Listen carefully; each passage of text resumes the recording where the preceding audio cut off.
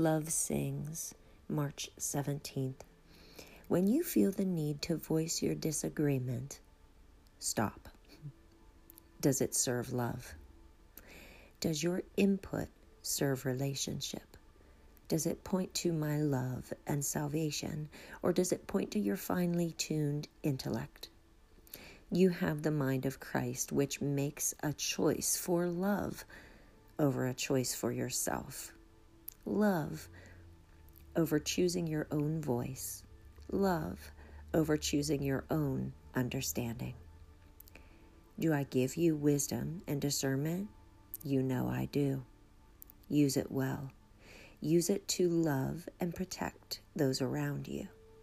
Use it to love and protect our relationship.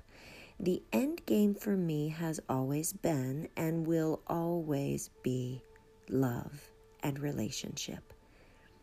Nurture love, and when it means putting your point of view away for a minute, nurture love. Turn your eyes to me. Lay down your well thought out argument and choose love. Psalm 38, verses 9 and 15. Lord, you know all my desires and deepest longings. My tears are liquid words, and you can read them all. Lord, the only thing I can do is wait and put my hope in you. I wait for your help, my God.